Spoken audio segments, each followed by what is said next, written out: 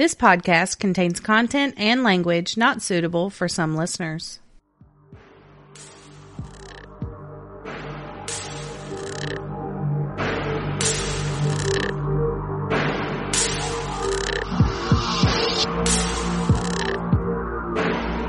Welcome to Oddities and Curiosities, a podcast about murder, the paranormal, and other oddities, sure to pique your curiosity. We are Amanda. And Brittany. Hey, boo. Hey, girl, hey. Ew, that was kind of salty. I don't know. think it I was just meant felt- that way. No. She's got some sass going on. There's some sass. As It's usual. fine. But, yeah, you should feel sassy. It's been a super long Friday.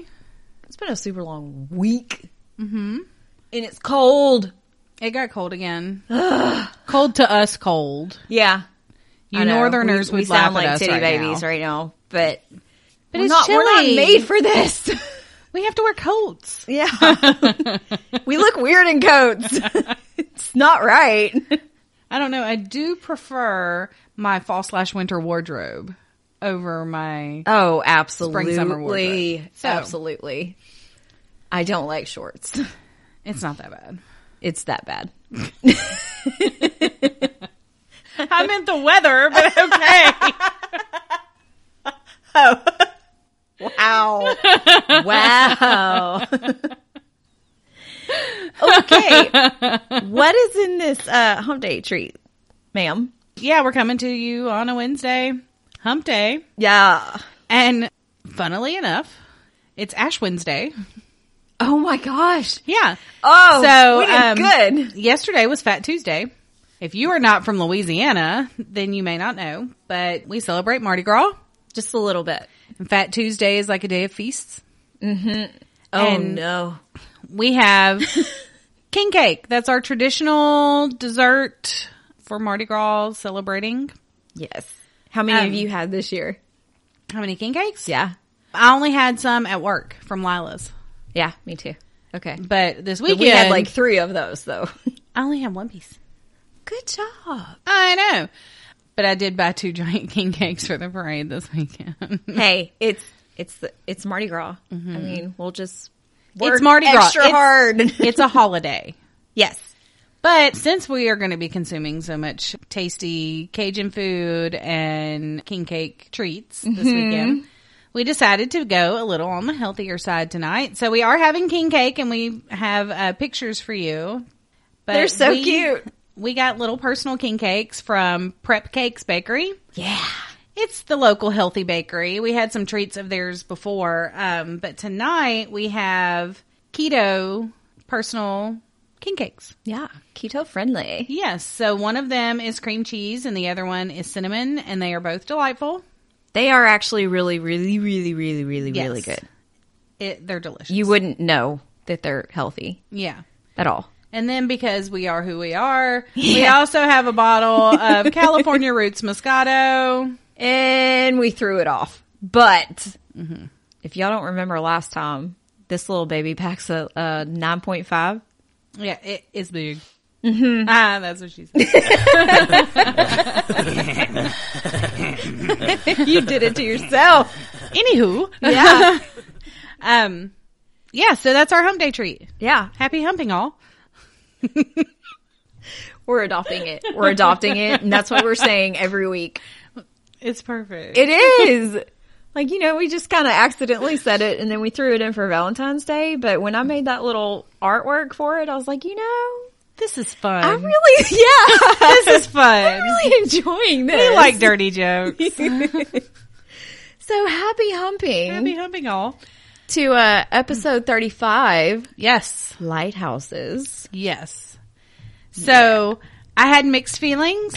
I was excited, then I wasn't excited, and now I'm excited again that I've finished my research and my story because I got a really cool one. Yeah, Lighthouses are bomb. they are bomb. Yeah. I thought it was really cool. I'm not a big lighthouse historian, Well, I don't know. I but guess they are so cool. in my brain, I was just thinking something very Scooby-Doo-esque.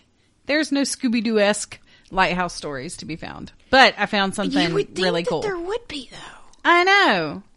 I don't know. I found one that was pretty cool. Yeah, I like mine too. So I'm excited for this. Yeah.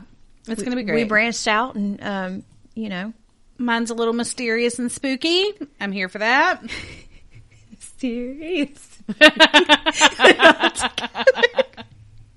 The Addams Family. You're so pretty. Get out. You love me. Oh, she said she said it. I'm not gonna say it again. Way to fuck it up. Way to fuck up the love yous. And I just don't pass those out lightly. I didn't even say what you said. I just said she said it. Steven, cut all this love talk out, please. Yeah, we can't let people know that she's nice and she has a heart.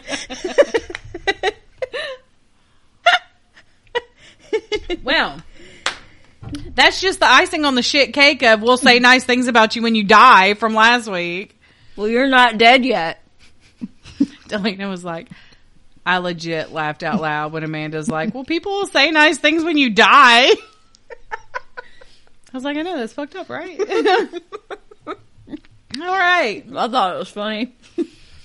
So, if you want to see pictures of the Hump Day treats, Yeah. and pictures of our cases, go to the interweb. Y'all And find us on the Facebook. Jinx. Ugh. Oh. Her face was super cute, though. I have my moments. Yeah, so go follow us on all the things so you can see Hump Day treat stuff and pics and all the shenanigans in between. Yeah. Yeah, they're shenanigans. Yeah, there's a few. And y'all can post stuff, too. Mm-hmm. We welcome We'll it. allow it.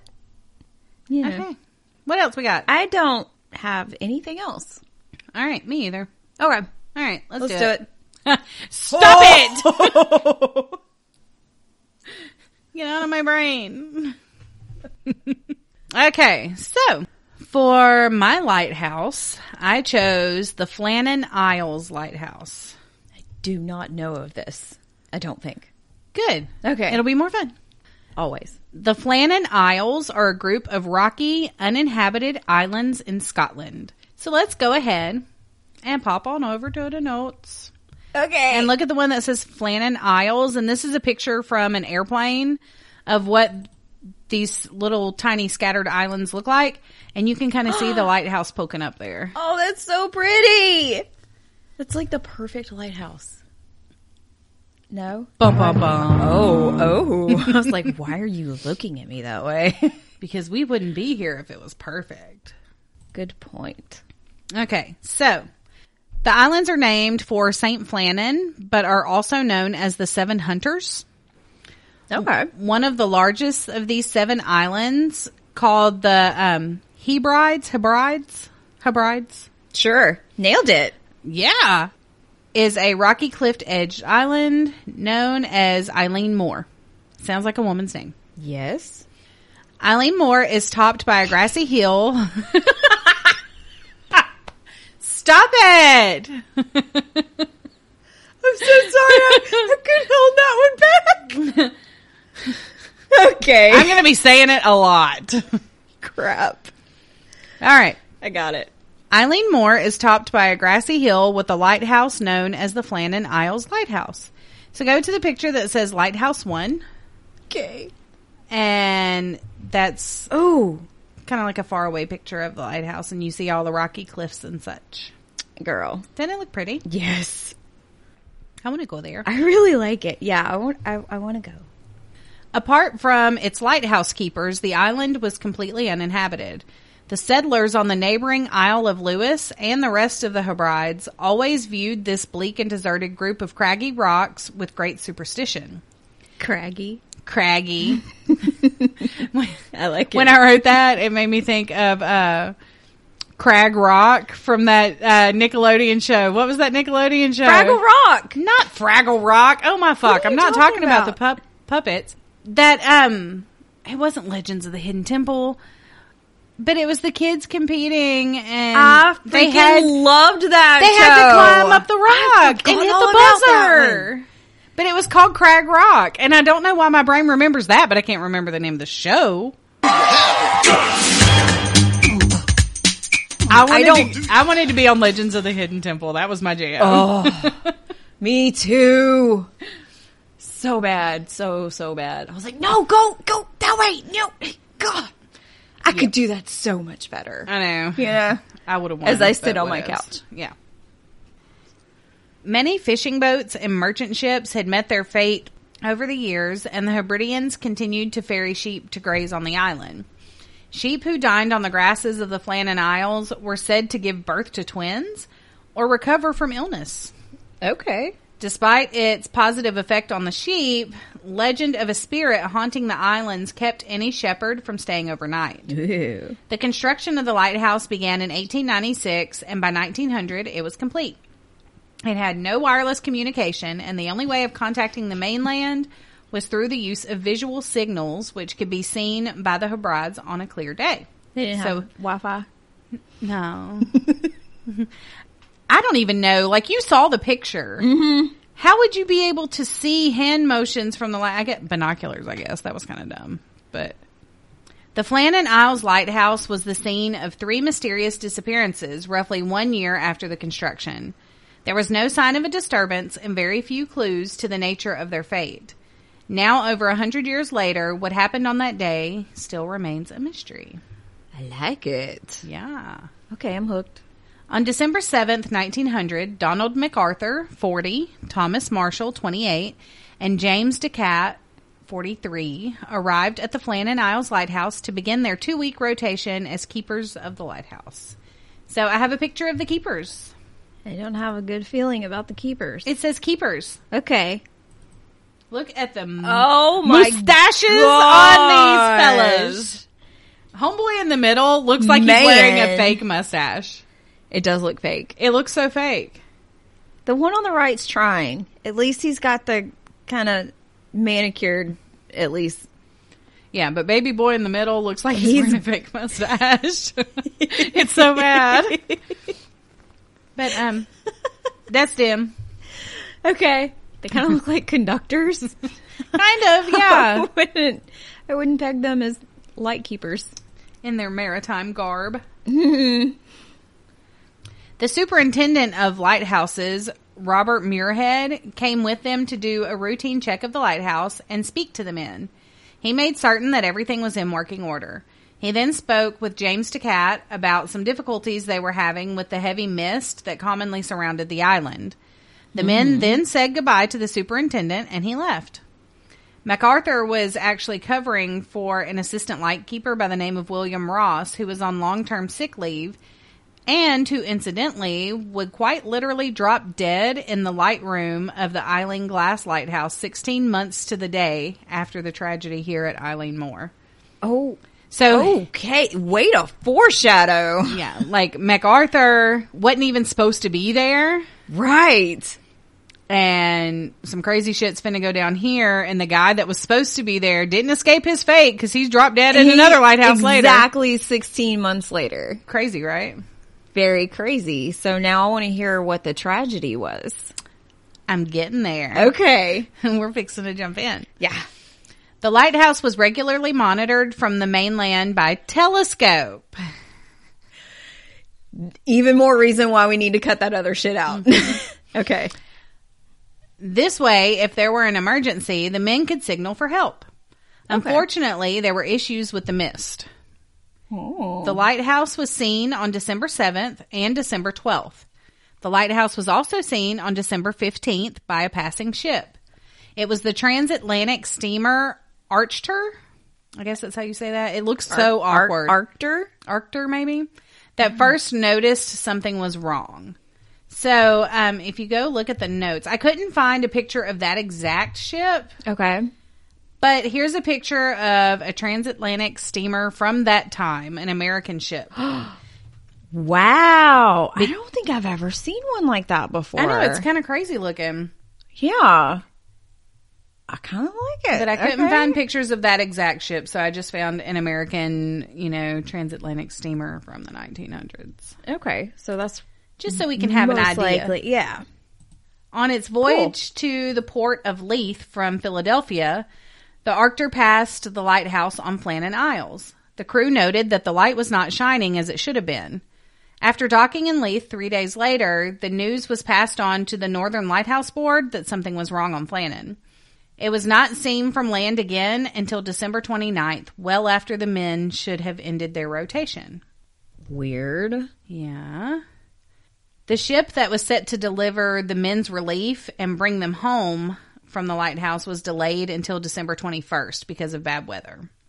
The board dispatched the lighthouse relief tender ship Hesperus. I want to name ships. That sounds like fun. That. Oh, Lord. To investigate. This would be some really cool ships. No doubt. That might even be one of the names.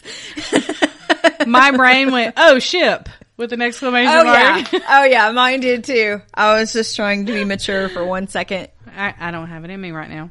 I'm glad your brain did it, too, though. That makes me feel so much better. Oh, ship. That's so stupid. You remember when you were little and you did that thing where you're like, okay, hold your tongue out and say, oh, ship. Yes. An apple. And your mom says, what did you say? Ship. No, it's a game, Mom. Yeah. Oh, my God. You try it.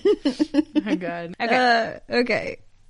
So anyway, board dispatched the lighthouse relief tender ship Hesperus to investigate, arriving at the island on Boxing Day. When they arrived at Eilean Mor, the men on board expected to see a flag flying to indicate that the keepers had noted their arrival. However, the flag was not flying, nor did the men respond to a siren or flare set off by the captain, Jim Harvey. A small boat with 2 men on board was launched from the SS Hesperus with 2 men on board. I don't know why I like saying that so much. That's when a fun you put word. the SS in front of it. Hesperus. That's yeah. It's great. Yeah.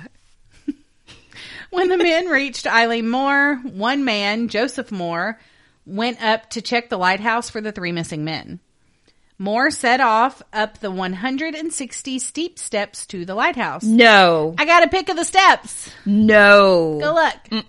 I mean, I will look at it, but I'm not doing. Never mind. Do they have like an elevator, escalator thing? No, boo boo. It's 1900 and you're on an island. You can't even call people. It's okay. It's okay. You got to wave at them. You got to wave to the telescope. So you're hiking up the steps. Good God. That's okay. By the time that we were able to afford a Scotland trip. We'll have hover rounds.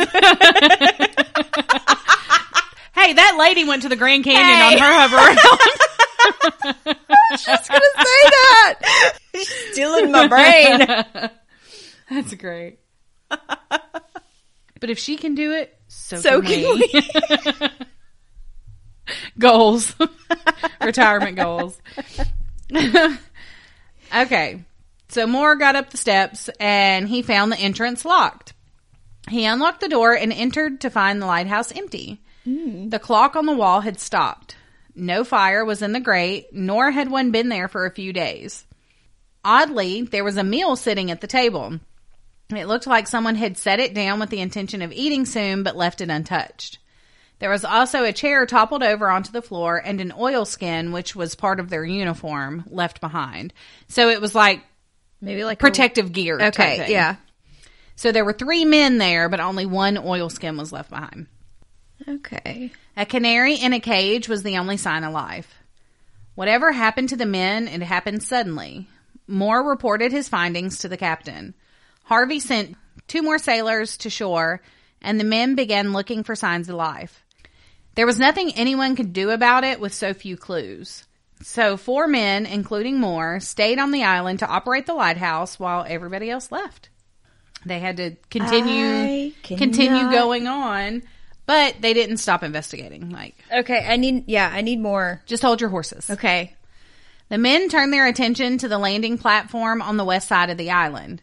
Here there was plenty of evidence of a massive storm. A supply box had been smashed open and its contents strewn across the ground, even though it was over 100 feet above sea level. So even that high, there was shit strewn everywhere. Yeah. Okay.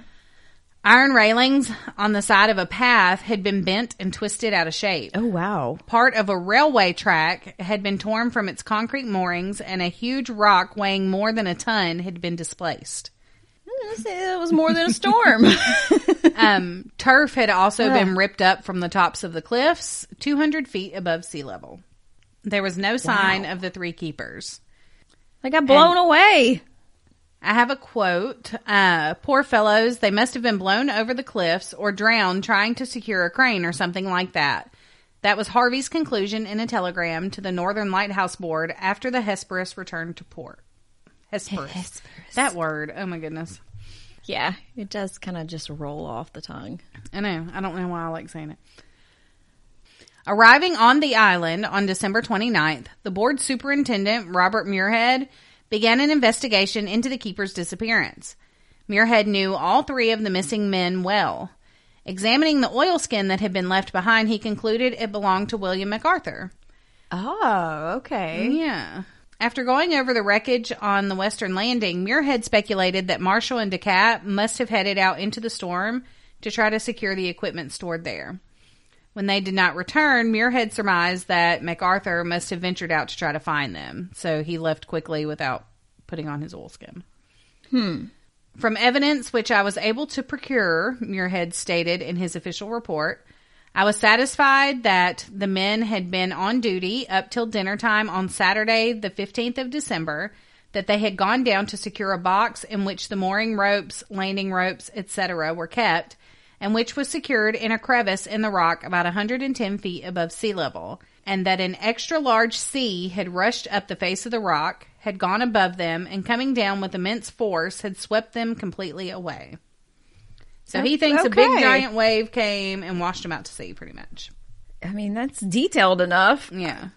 Why anyone would head out on such a dangerous expedition when they could have stayed safe in the lighthouse can be explained by the fact that Marshall had previously been fined 5 shillings for losing his equipment in a previous storm. Okay. And as a family man, losing 5 shillings in 1900 was no laughing matter, so it's no surprise if securing equipment was more important to Marshall than his personal safety. Makes sense. Yeah. Okay.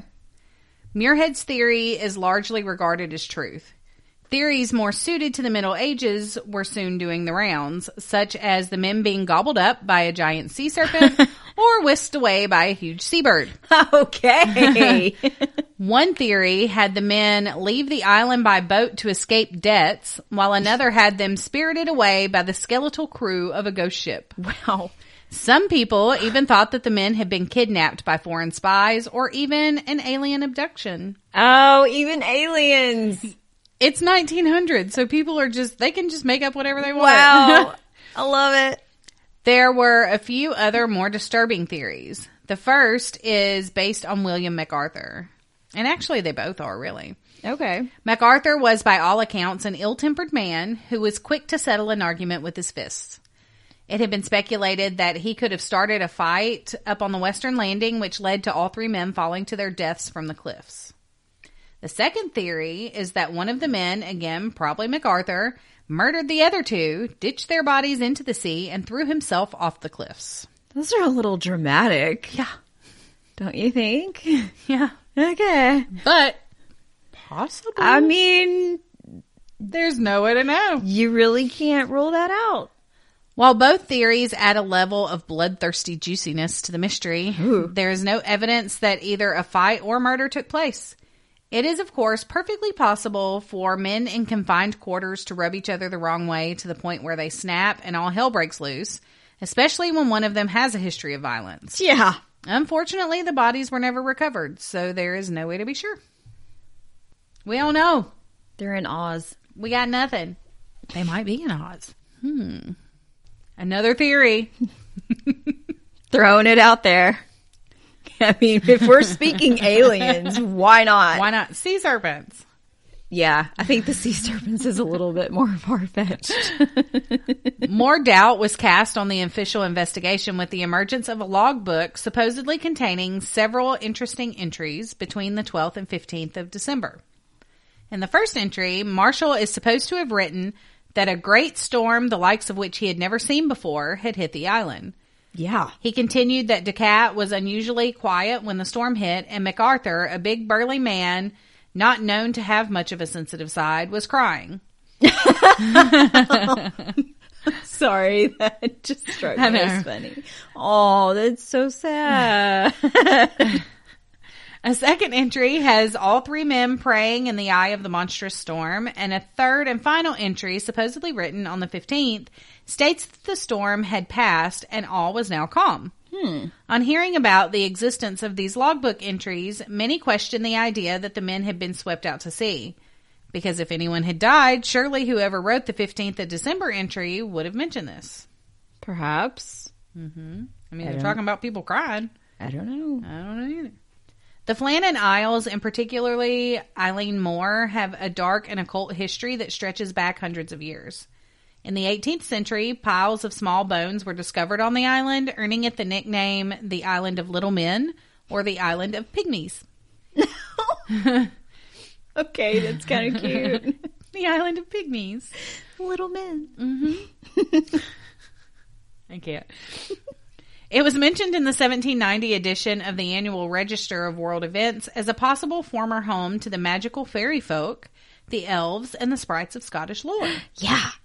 The occupants of the nearby Isles of Lewis would sail to the Flannan Isles during the summer and use the Eileen Moor for pagan rituals. Oh, shit. These ceremonies apparently continued on the Flannan Isles, possibly into the 18th century. Other explanations for the disappearance of the men are rooted in the mythology and paranormal of the islands. Huh. So pretty much like as long as anybody has ever known, Yeah. there was some crazy shit going on. There's some. The lands were primarily used for sheep herders and fishermen who nicknamed some of the islands the other country, believing them to be populated by all manner of fantastical beings.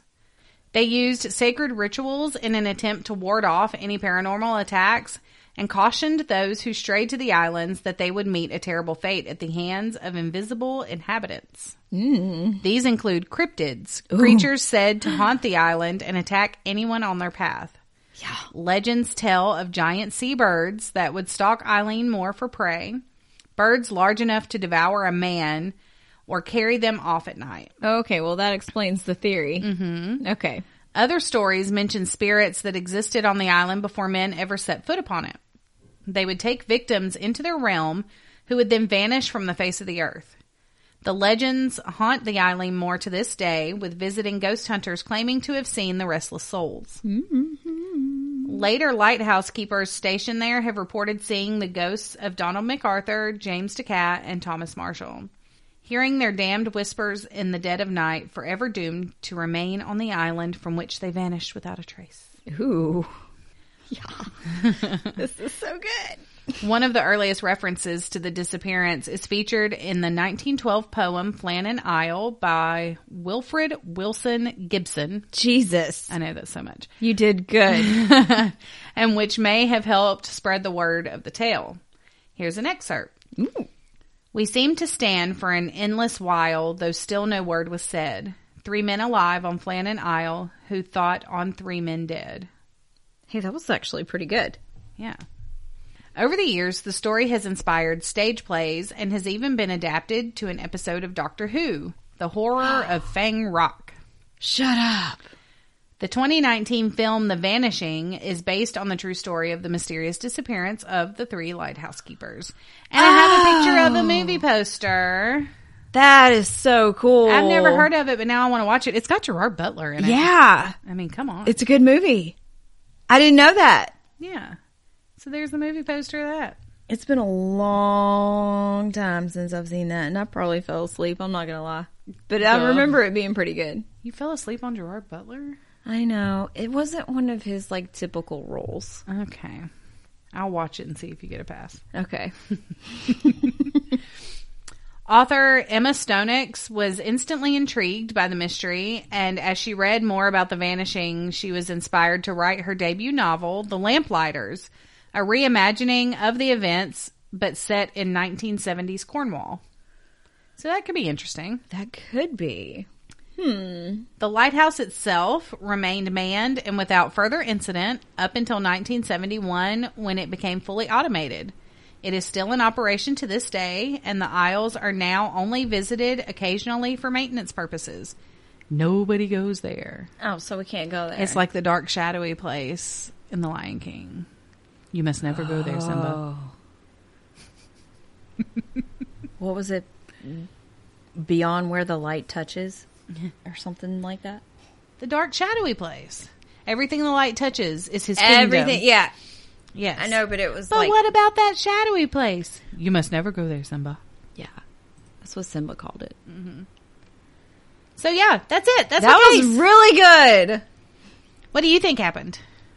I think that they probably did go try to secure some stuff. Either lost their footing and got swept away or blown off or either or. But Yeah. I have a feeling that it was just natural. Me too. Here's what I think happened. Okay. I think Homeboy 1 and Homeboy 2 went outside in their oilskins to make sure everything was secured. And then a big wave or the winds or something came up, and dude Exactly. inside who was trying to eat That's why the chair was heard knocked the over. struggle, and he went like, "Oh shit!" Probably and heard ran screams. outside without his oilskins and Right. knocking the chair over to try to help them. Maybe the winds caused the commotion, and then a big wave just came and washed Yeah. them all off. If you didn't get that noise, it was It was good. there was hand motions too, Yeah. and just washed them all away. Yeah. That's what I think happened. Agreed. But because it's 1900 and it's hard to investigate and pick up clues and explain things, it was easier to say they were abducted by aliens. Or a giant sea serpent had came and took them away. Or the bird.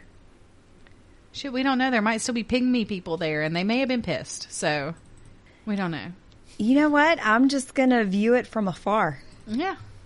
Because don't need to do all that. That was really cool. I liked it. I thought Yeah. it was interesting. I thought it was really, really good.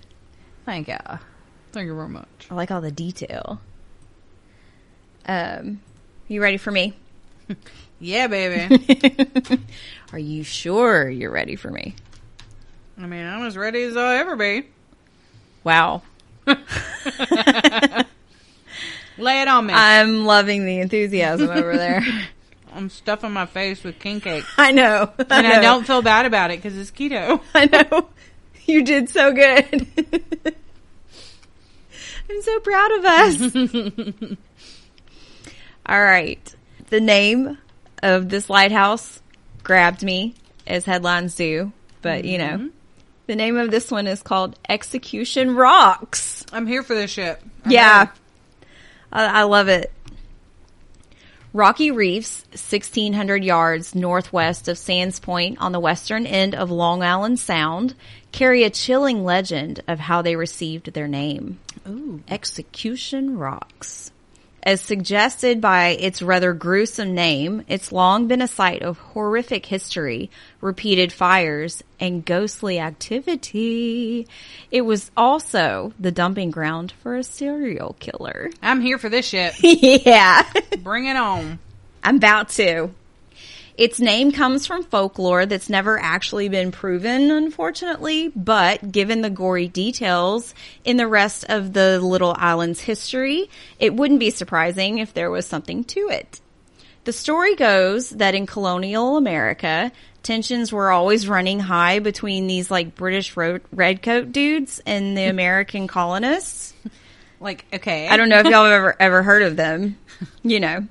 But executions were still a matter of necessity at the time. In order to avoid any potential uproar, the British avoided public executions. Instead, they would supposedly take the condemned to execution rocks, where they would be chained to hooks that had been buried deep into the rock. Then it was simply a matter of waiting for high tide to drown the unfortunate detainees. That is fucked off. Isn't it though? That's cray. God, like, just hang me or chop my head off, please. Just sitting there waiting so on the waves. bad. Oh, that's fucked up. That's so fucked up. It's said that the dead bodies were left there to give future victims a look at what the high tide was going to bring them. Of course. A final mind game as they waited for the waters to rise. Oh my God. That's as bad as the heads on sticks. I know. Oh my God. Oh my God. But the ghosts of the victims later had their revenge when a shipload of British soldiers, that's a lot of shish. British soldiers. I hate that. Sent to pursue Washington on his retreat from Manhattan to White Plains, crashed at the reef, and no redcoats survived. Bum, bum, bum. Boom. And you said White Plains, and that made me think of that episode of Friends when Rachel was supposedly buying all of her furniture from the flea market because Phoebe hated Pottery Barn. And she was like, it comes from White Plains. Yes! Oh my God. When it really came from like the White Plains facility, you know. Yeah. Warehouse, Pottery Barn warehouse. Oh my God. Yeah, and Phoebe would, like, she was in love with that How furniture. much did you pay for this? $1 and $50. Oh, they gave you old-timey pricing. And then she'd want, like, the history, like a little story. So Rachel from the days of yore. I love Friends. It's so fucking stupid. Oh my I love God. it. This was, like, probably one of the best shows ever. I love it. Yeah, me too. Okay. The other idea about how the rocks got their name isn't really all that much better. This one says that the settlers on Manhasset Neck, aka Cow's Neck. That's not cute. No.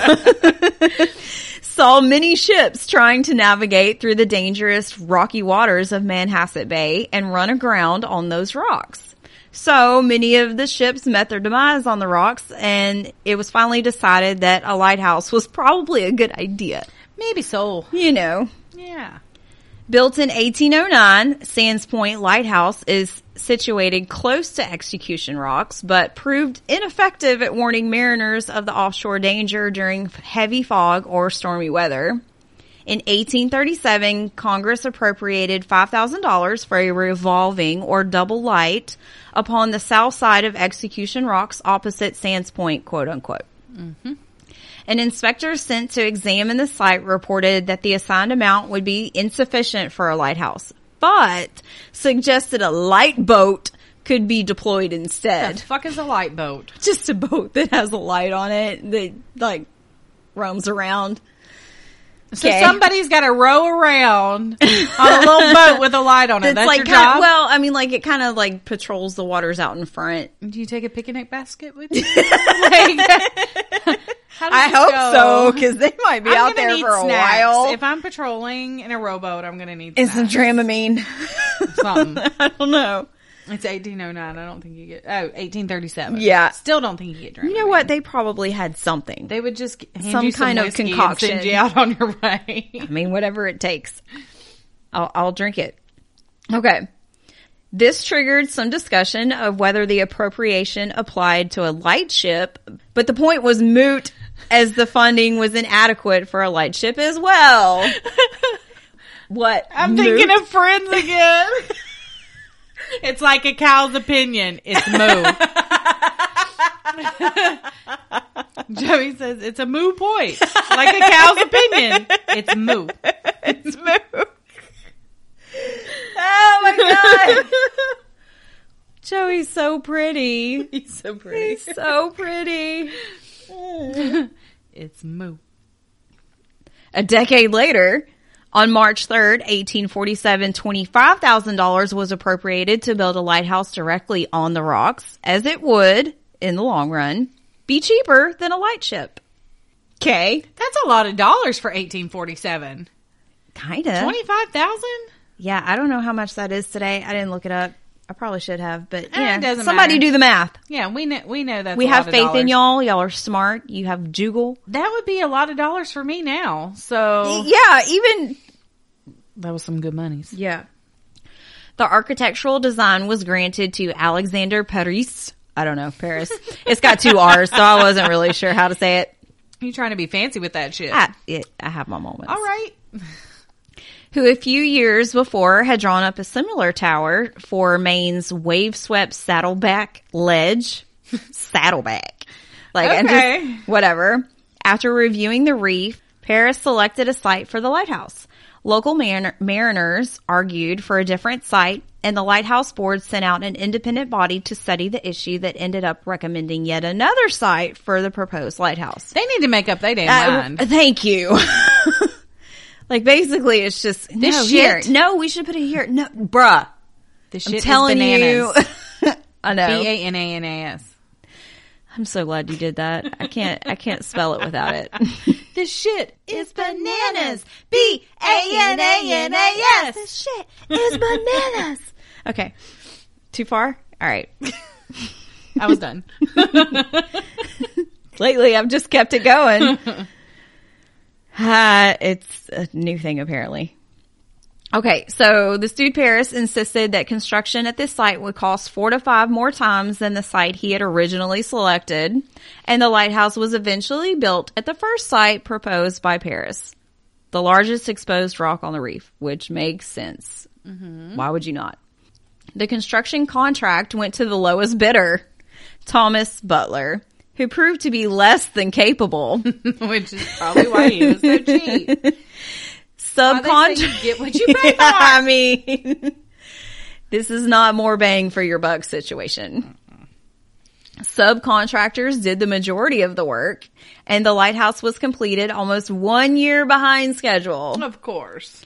The light went into service in 1850 under the direction of Daniel H. Calkins, who retained his previous position as keeper of the Sands Point Lighthouse and was given 2 assistants to help with the additional light. The legend of the executions had such hold that when lightkeepers were assigned to execution rocks, they were under a unique contract. This is kind of weird. I don't really... Okay. No lightkeeper was to ever feel chained to the reef. Instead of stating a set length of duty, their contract read that their length of service was for as long as they were willing. Okay. That's weird. I don't think Because that's a then good idea. How do you replace them? Right. Like, Maybe they just hire a bunch of people. Maybe they had a waiting list. And say, okay, it's your turn, and when you're done, we'll just put you back into rotation for later. You can go back later. Like, Maybe. Have a break. I don't know. That's weird. I don't know. I think that might be pushing It people. was the 1850s. Yeah, they weren't really aware of like mental health and all that back then so much. You know, maybe all that seclusion probably wasn't a good idea for months But on end. this would show that they were progressive then, because like, okay, if you can't handle it anymore, just say so, and we'll let you out of, we'll let you come back. Yeah, but they left it up to them to say so. I don't think that's a good idea. I mean, some of them could go totally like, oh, what is that movie? Batshit before they decide to, like, get them a Wilson volleyball and make count. yeah. Surely people have to check on them and bring them supplies though, so they would know if they was getting cray. Maybe. Or they just really loved it. See what I'm saying? So if for any reason they requested a transfer, it was instantly granted. So that's good. Mm-hmm. Perhaps that is why only one head keeper spent more than a decade at the station. Okay. Okay. I don't think Maybe he just didn't like people. Okay, I get that. Yeah. It may be like the perfect occupation for some people. Yeah. Honestly. Okay. All right. I get it now. So the first fire. Yeah, the first one. That was a big jump. Okay. Yeah. First fire. Got it. It kind of skipped around a little bit. I don't know. There was a bunch more like details on how it came to be, and like it broke it down into how much this cost and da-da-da-da. I was like, okay, that's too much numbers. Yeah. Nobody wants to sit here and listen to me read facts. Right. I mean, like statistics. Well, they would like the facts. Okay, statistics is what I meant. Like, I'm with you. Okay. God damn it.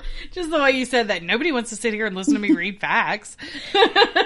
I got it as soon. I was like, wait.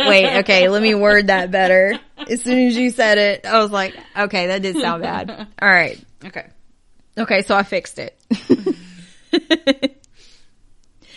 The first fire happened on the watch of his successor in 1918. The lighthouse keepers and the Navy put out the fire.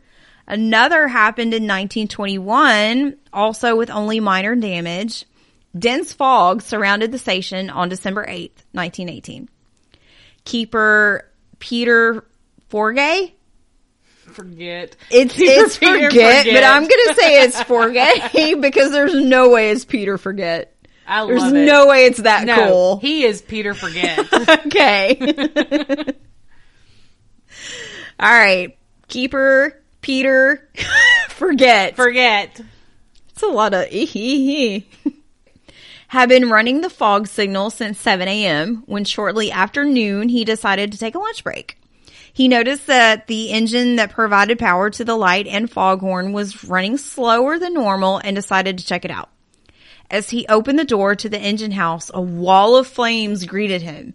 He immediately radioed a distress signal, and New York City's fireboat Cornelius W. Lawrence was dispatched to the station. I know he's in New York, but that is such a southern name. That is a southern name. Cornelius W. Lawrence.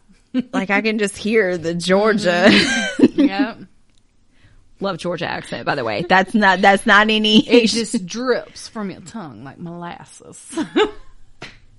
Sweet like honey. Andy Bernard from The Office. I know. Oh my God, that was so like good. Like molasses. So good. Maybe I watch too much TV. I watch too much of the same thing over and over again. That's what it is. You find what brings you joy, and why would you deviate from that? I can quote Friends and The Office like nobody's business. And perhaps South Park and Clueless and Mean Girls and The Craft and... Okay, so there's a whole list of all things. the important ones, So though. I do watch a lot of TV. But you know what? No. I watch my comfort things because I don't have to focus on them. But those are all the best ones. They are the best ones. So... They're the best ones. Yeah. Before 8 arrived, the keepers, armed with buckets and fire extinguishers, because, yeah, buckets are going to do it. I know. They didn't have fire hoses. It's okay. No. Courageously fought the blaze. They were soon helped by Navy patrol boats and soldiers from Fort Slocum, who had jumped into rowboats. Why are you laughing? Slocum. It's even spelled. Slocum. And now I'm a 12-year-old boy. That's so fucked up. What is wrong with my brain? I love it. Okay, then I need to read that sentence again properly. They were soon helped by Navy patrol boats and soldiers from Fort Slocum who had jumped into rowboats when they received the call. I literally cannot. It's okay. I got caught up about yours as well. Sorry. Just in the nick of time, the troops removed barrels of kerosene from a storage unit on the verge of being consumed by the inferno. Whoa, that sounds like an action movie. I know, right? I'd watch it. Me too. The lighthouse, though...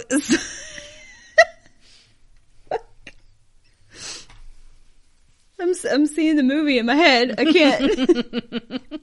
Does it star Gerard Butler? Yes, because this one would be much better and he would be shirtless. There you go. Yeah. I'm on board. Okay. The lighthouse, though singed and some of its stonework badly chipped, survived the blaze, but the fog signal house and machinery were destroyed. I did it. We did it. The eaves on the north end of the dwelling were burned away, along with the gutter on the east side, and the woodwork on the lower hallway of the dwelling was scorched. An act on July 19th, 1919, it's a lot of 19s, I kind of like it. It is. Appropriated $10,000 for restoring and improving the light station, and work on erecting a new engine house and repairing the dwelling began in June 1920. You said erect. I know. I know. My brain has been like serious preteen boy mode all day long. Jesus. Yeah. Yeah. At the gym today, I laughed a lot. Oh. I laughed a lot because we had to do lots of compromising positions, and it was so funny. Yeah. Sometimes it's hard to be a grown-up. I'm just saying. I mean, but at least we're in good company and we can do that. So on those days, you laughed at the word erect, and you eat king cake for dinner. So that's where I'm at in life. We are killing this adulting thing. Mm-hmm. True grown-up. All the way around. Mm-hmm. Mm-hmm. Okay. Oh, do you want to see some photos of this thing? Yeah, what the hell? Like, I don't have any specific photos. I just have a bunch of, like, a compilation of them. So I like it. Let's look at them. Okay. Well, we can look at a few. Okay. Okay. Tell me what to look at. I don't have them in any specific order. Okay. There is one that you cannot look at yet. Okay. Okay. The first one is pretty. a picture of the whole entire thing. See, that's what the lighthouses with the stripes is what I think of when Me too. when somebody says a lighthouse. I think of like stripes. a Nantucket, Cape Cod type Sure. thing. I don't know. That's what comes to my head. Yeah. Black and Okay. white stripes. I like it. That's cute. Okay. She cute. Go to the second one. Sure. Why not? That's a close up Okay. right by the rocks. Here for it. I don't know. There you go. Feel free to browse as you please. Second one is just a more of a close up to it. That's all original stuff right there. Okay. The stonework is beautiful. I know, right? The fourth one is a view from the lighthouse. Which is gorgeous. I know, right? I love this photo so much. See, I do want to go to the top of a lighthouse. I changed my mind. Yeah, we're going. We're going to find one that has the electric thing that goes up the stairs. Because by the time we go... No, we've been going to the gym. We can make it. Let's go to the fifth one. Okay. That's also another view from the top of the lighthouse. I know. I love it. It's I'm so going pretty. there. I'm going there when I grow up. The next one is a view from the bottom. Or like, well, they're on the stairs, Yeah. but about to go up to the main part. I love spiral staircases. I know. I have a picture. Like, well, it's kind of a photo of the spiral staircase, but it's still there. Like, you can still walk up and down it. That's awesome. Then there's the keeper's quarters. Mm-hmm. It's petite. It is petite, and you can tell by the package of water bottles that it is fairly recent of a photo. You know. Pretty sure that one's not from 1850. Yeah. But the next photo with the cots for the beds. I'm not here for that. Please tell me that's not now. I'm sorry. I want a king-size bed. I mean, at least a double or a real mattress. Bitch, I'm extra. I want a king-size bed. Mm-hmm. I just like to be, like, taking up all my space. Yeah. Well. Because, dude, this is why I'm always tired. I don't sleep soundly. I be rolling around, flip-flopping. I start rolling around around 2:30, 3 o'clock when I need to pee. And I fight it till about 4. And then I get up. Really? You have to get up to pee? Yeah. Because if I don't, I'm going to keep rolling around and I'm not going to be able to go back to sleep completely. See, I get my deepest sleep between like 3 o'clock and when my alarm goes off. Yeah. That's the deepest sleep I get all night. Well, see, if I actually get up when I first feel it and then I go back to sleep, oh, that's like the best sleep is when you wake up and then you get to go back to sleep. Oh, it's like the deepest nap ever. I love it. I don't really do that. It's kind of like when you wake up really fucking early on Christmas morning and then around like 9 or 10 you get that sleepy like, damn it, I really want to go back to bed. I've been up all night long putting together this kid's fucking kitchen with the tiniest screwdriver I've ever seen in my life. Yes! I know this! I know you do. I've experienced. But I did not get to nap. No, but you wanted that nap, right? Mm-hmm. See, that one right there would have been like the best sleep ever. Is when that you get would have been the best time for a nap. Yes. But Ashton was way too excited. I know. I had to play. I know. Because when you have a toddler, you don't get to sleep anymore. Sleep is gone. It's Yeah. just gone. See, when they get older, you give them a phone or an electronic, and they're gone. Or a hoverboard, and they are gone for the rest of the day. It's like, or at least a couple hours. He tries that now. Until they want to activate their iTunes cards that they got, and you got to help them with that. Anyways, okay. That was a side tangent. Sorry. Don't even know how we got there. I have no clue. The cots. The cots. It all started with the cots. It started with the cots. Okay. Next photo is a photo that I absolutely love of the lighthouse. It's probably my favorite one, except for the pesky people in the way. I know. I really wish I could have gotten one without the people, but I just love the angle of this photo so much. And the sky. Yeah, it's so beautiful. Christmas. It's almost like it's whoever edited got this a light behind it. did a bang up job. Yeah. The next one I think is really pretty too. It's a view from the rocks. Yeah. I like that. Yeah. More than pesky people. But look how that bird looks the same size as the people. Because of the angle that the picture's taken It's at. one of those giant seabirds. They're all about to get carried away by the giant seabird. Okay. That's all the photos you get for now. Okay. Only have one left, and it's Okay. about this next part. So All right. I'm it's ready. coming. All right. So also in 1920, this is my favorite part. Execution Rocks was a stopover and a brief dumping ground for serial killer Carl Panzram. All right. After robbing a New Haven, Connecticut home belonging to former U.S. President William Taft and stealing one of his guns, Ooh. he's a ballsy little motherfucker. Right? Panzram used the stolen money to buy a yacht. As I would do. Why not? Yeah. He then headed to New York City, where he docked his yacht at a city island before prowling the streets in search of more victims. Ooh. He would select his target, then approach them saying that he needed a crew. Once he lured on board and sedated with wine, Panzram would kill them with Taft's revolver, tie a rock to the bodies, and dump them in the waters of Execution Rocks. Okay. Yeah. Today, that's all I got. That's crazy. Like, there's more about him, but that's all I got about him. And you Execution know, Rocks. Yeah. That's Isn't that freaking pretty crazy? wicked story. Yeah. I like it. Today, the lighthouse on the rocks no longer has a keeper. That job has been replaced by an automated system. Ghosts are still reported there. Mm-hmm. Even though former lighthouse keepers have said that they never experienced any paranormal activity on the island. So how do we know there's ghosts there? We don't. People just say that.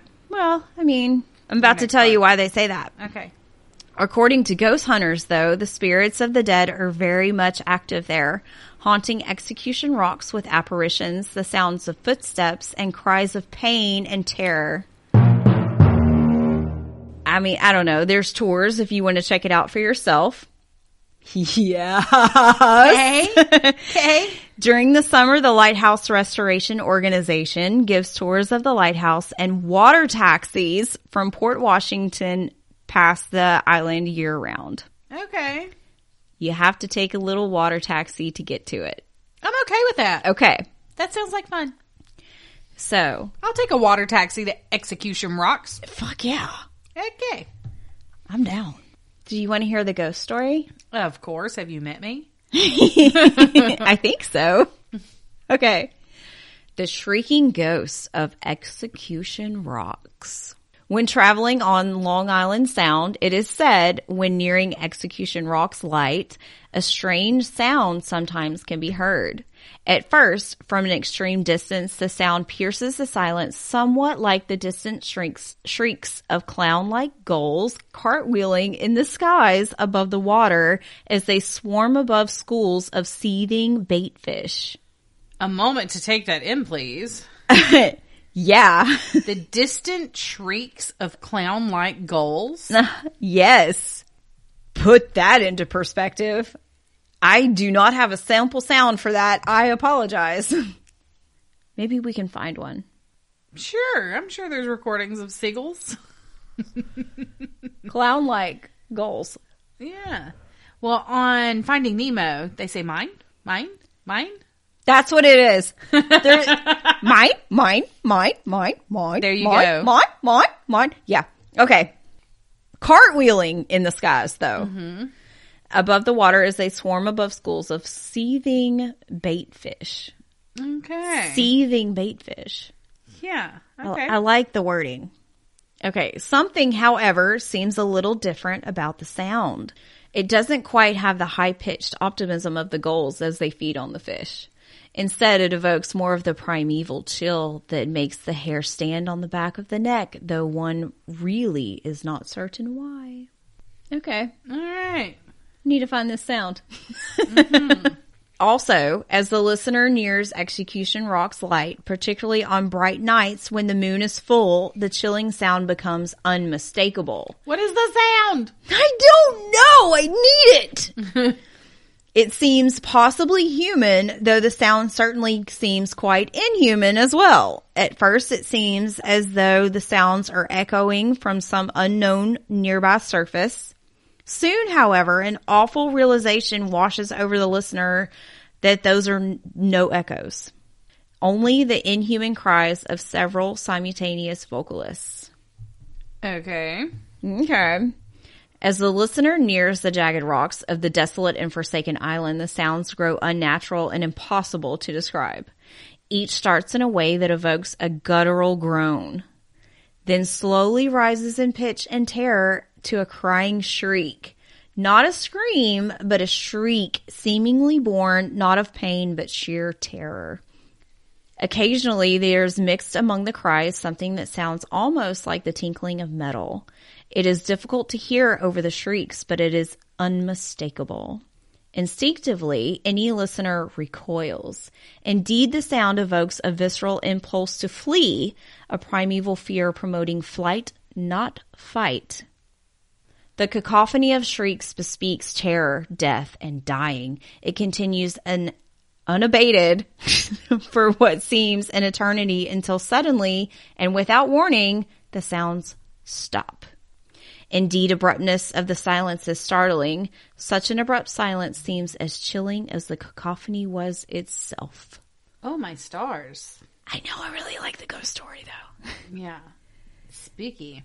Like, I kind of want to go out there when the moon is just right and see what we can... But how do we know? I don't... How do we know when the moon is just right? I don't know. I need answers to these questions. I mean, it says when the moon is full. We should pick like a really good full moon. Okay, you get on that and tell me when and I'll just go. I'm here for it. Aye, Captain. Just tell me where to go. You aye, Captain to me. She saluted me and everything. I did. Okay. Well, yeah. That was a fantastic story. Thank you. Lighthouses are badass. I think those turned out really good. I like lighthouses. I do too. I want to go to one. Well, let's find one. Let's go to Execution Rocks. They do tours. Okay. Yours doesn't. Lame. Well, because mine is like some spooky, scary, I don't know, occult island. I have a funny island story real quick. Oh, yeah? It's just a little cute tidbit. Okay. So Ashton has been watching Scooby-Doo, like the Scooby-Doo movie from when we were kids with like Matthew Lillard as Shaggy, you know that. Yes. Scooby, with Spooky Island. So good. So I love the aesthetic of Spooky Island. Like I could live there with all the skulls and, you know, all the black, but with splashes of bright colors thrown in. And I love the spooky. And then they would have the Legends of Hidden Temple game in there. Yes. And Mark McGrath is on that island performing. So there you go. You know, Sugar Ray guy. Mm-hmm. I'm okay with that. I don't hate it. Not so much the music as the person. I mean, he could just be there hanging out. He doesn't have to sing. He's easy on the eyeballs. Anyways, I made the comment when we were watching that movie. I was like, man, I want to go to Spooky Island. And Ashton's like, Mama, no. I was like, what? He said, we can't go there. It's bad there. you'll be like those people. And it's like showing all the kids that are brainwashed. And he's like, you'll be like those people. Oh, You can't go there. There's monsters. So I've been banned from Spooky Island by my 4-year-old. I can't go there. he doesn't have to know.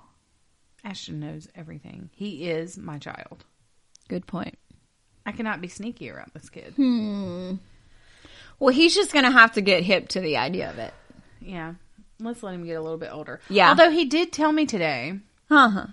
that he is 5 and knows everything. Oh, yes. Now He's been 5 now, huh? He's been 4 for exactly a month today. Yeah. So he's almost 5 and he knows everything. As they do. So that's a thing that I'm dealing with. Mm-hmm. Mm-hmm. And he laughs when he asks how old I am, and I tell him, and that number makes him laugh. It's kind of an asshole move. You know what, dude? We might have to have a little chat. He asked me the other day, Mommy, how old are you? And I was like, I'm 36. And he started giggling, and he said, 36? That's a big number, Mommy. And I was like, you just hush. You just sit back there and hush. Look here, you little asshole. That is not a big number. Oh my God. I'm young and vibrant. I mean, I'm not going to lie. When I was younger, I thought that 30 was old as well. Or that I would be a grown-up at least. When do you become a grown-up? I don't know yet. To be continued. Funny story. I asked my dad, and this has been several years ago. No. It was before Ashton, and I asked him, I said, when do you start to feel like a grown-up, like a for real grown-up? He's like, I don't know. When that happens, I'll tell you. That sounds about right. He hasn't said that to me yet. So, My dad used to have this thing. He said that people, specifically males, don't get their whole brain. Like, you got a half brain. You can function on that. But you don't get your whole brain till around 45. well, that's frightening. Yeah. Because we're way away from that. So we got a long way to So go. far, I just turned 22. What are you talking about? Let's do Who Framed Roger Rabbit? So, last week, sorry, folks. We totally, look, we were really caught up in those cases. And it was a long episode, and we just forgot. I forgot. We both did. So I posted it on the Facebook. If you missed the segment last week, if it made you sad all day, then go look at the Facebook, and you can read it, because we posted it there. Yeah. We tried to make up for it. So, all right. Cold read for you. No. From Yes. the My bad. Serial Killer Calendar, This Day in Killer History. I haven't said the title of the book in a while, so got to give them their credit. Right. Okay, serial killer Robert Joseph Silveria Jr., Okay. that is so many words for one name, Yeah. was apprehended on March 2nd, 1996. Robert Joseph Silveria Jr., they put all of them in there again. Again. Okay. Also known as the Boxcar Killer, Ooh. is an American serial killer currently serving a double life sentence in Wyoming. Yeah. He is on a contract for an outside state. Currently, he is in Wyoming Medium Oh my fuck. Wyoming Medium Correction Institute. So he's not in he's not in a super bad prison. No. He's not in maximum security. No. But he's not a lightweight. He's in the medium. He's in the Medium. mediums. It's fine. But we put, like, drug offenders in maximum security. Yeah. Okay. What is wrong with the world? So much. He is the head cook as well as the support system for numerous inmates. Mr. Silveria was also convicted in Kansas for the killing of Charles Randall Boyd and in Florida for using the killing... Wow, that was terrible, Brittany. Mr. Silveria was also convicted in Kansas for the killing of Charles Randall Boyd and in Florida for the killing of Willie Clark. The end. Well, I feel That's all we know. I know. These always kind of leave me hanging. He's in medium prison. He's a serial killer. They caught him in 96. Yeah. They call him the Boxcar Killer. He's in medium prison. Medium. I cannot. Medium. That's a thing. It's blowing my mind. He's in the medium prison in Wyoming. I just cannot even. It is what it is. So, I can't. hey friends. Hey. We haven't said in a while. We mentioned last week, but here you are again. Here I go again on my own. That was horrible, man. We were laughing, so I'm gonna excuse And I've it. had a cold for like a week and a half. Step Brothers reference, sorry. Okay. And I'm not filling up to what you are asking of me. Okay, I'm sorry. I got the quote wrong, but I knew where you were going with it. Okay. I'm sorry. Okay. I just wanted to say, What you want to say, baby?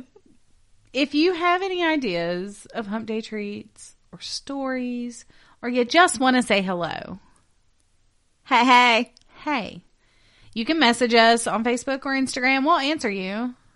Amanda will probably beat me to it, but we'll answer you. Yeah, I'm pretty snappy on that stuff. Or you can send us an email Yeah, we have that too. to odditiesandcuriositiespodcast@gmail.com. Yeah.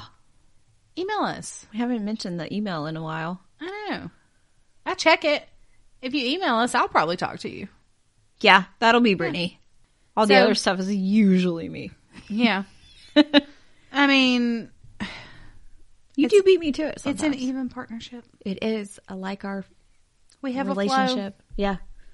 So, anyways, if y'all have any ideas of food or drink or something we should try out, because like we said before, it does not have to be something you eat or drink. It can No. be a certain product that we could use to treat ourselves.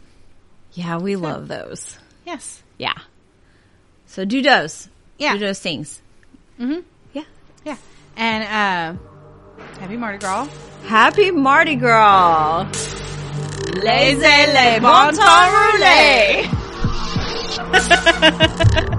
All right, we're out. Okay, bye guys. Peace. Thanks for hanging out with us. Don't forget to visit us on Facebook and Instagram for episode pics and announcements. Please rate and review on Apple, Spotify, and Facebook. We want to give a huge shout out to Stephen Goetsky for editing, Craig Weaver for music, and our very own Amanda Hagens for art. I'll talk at you next week.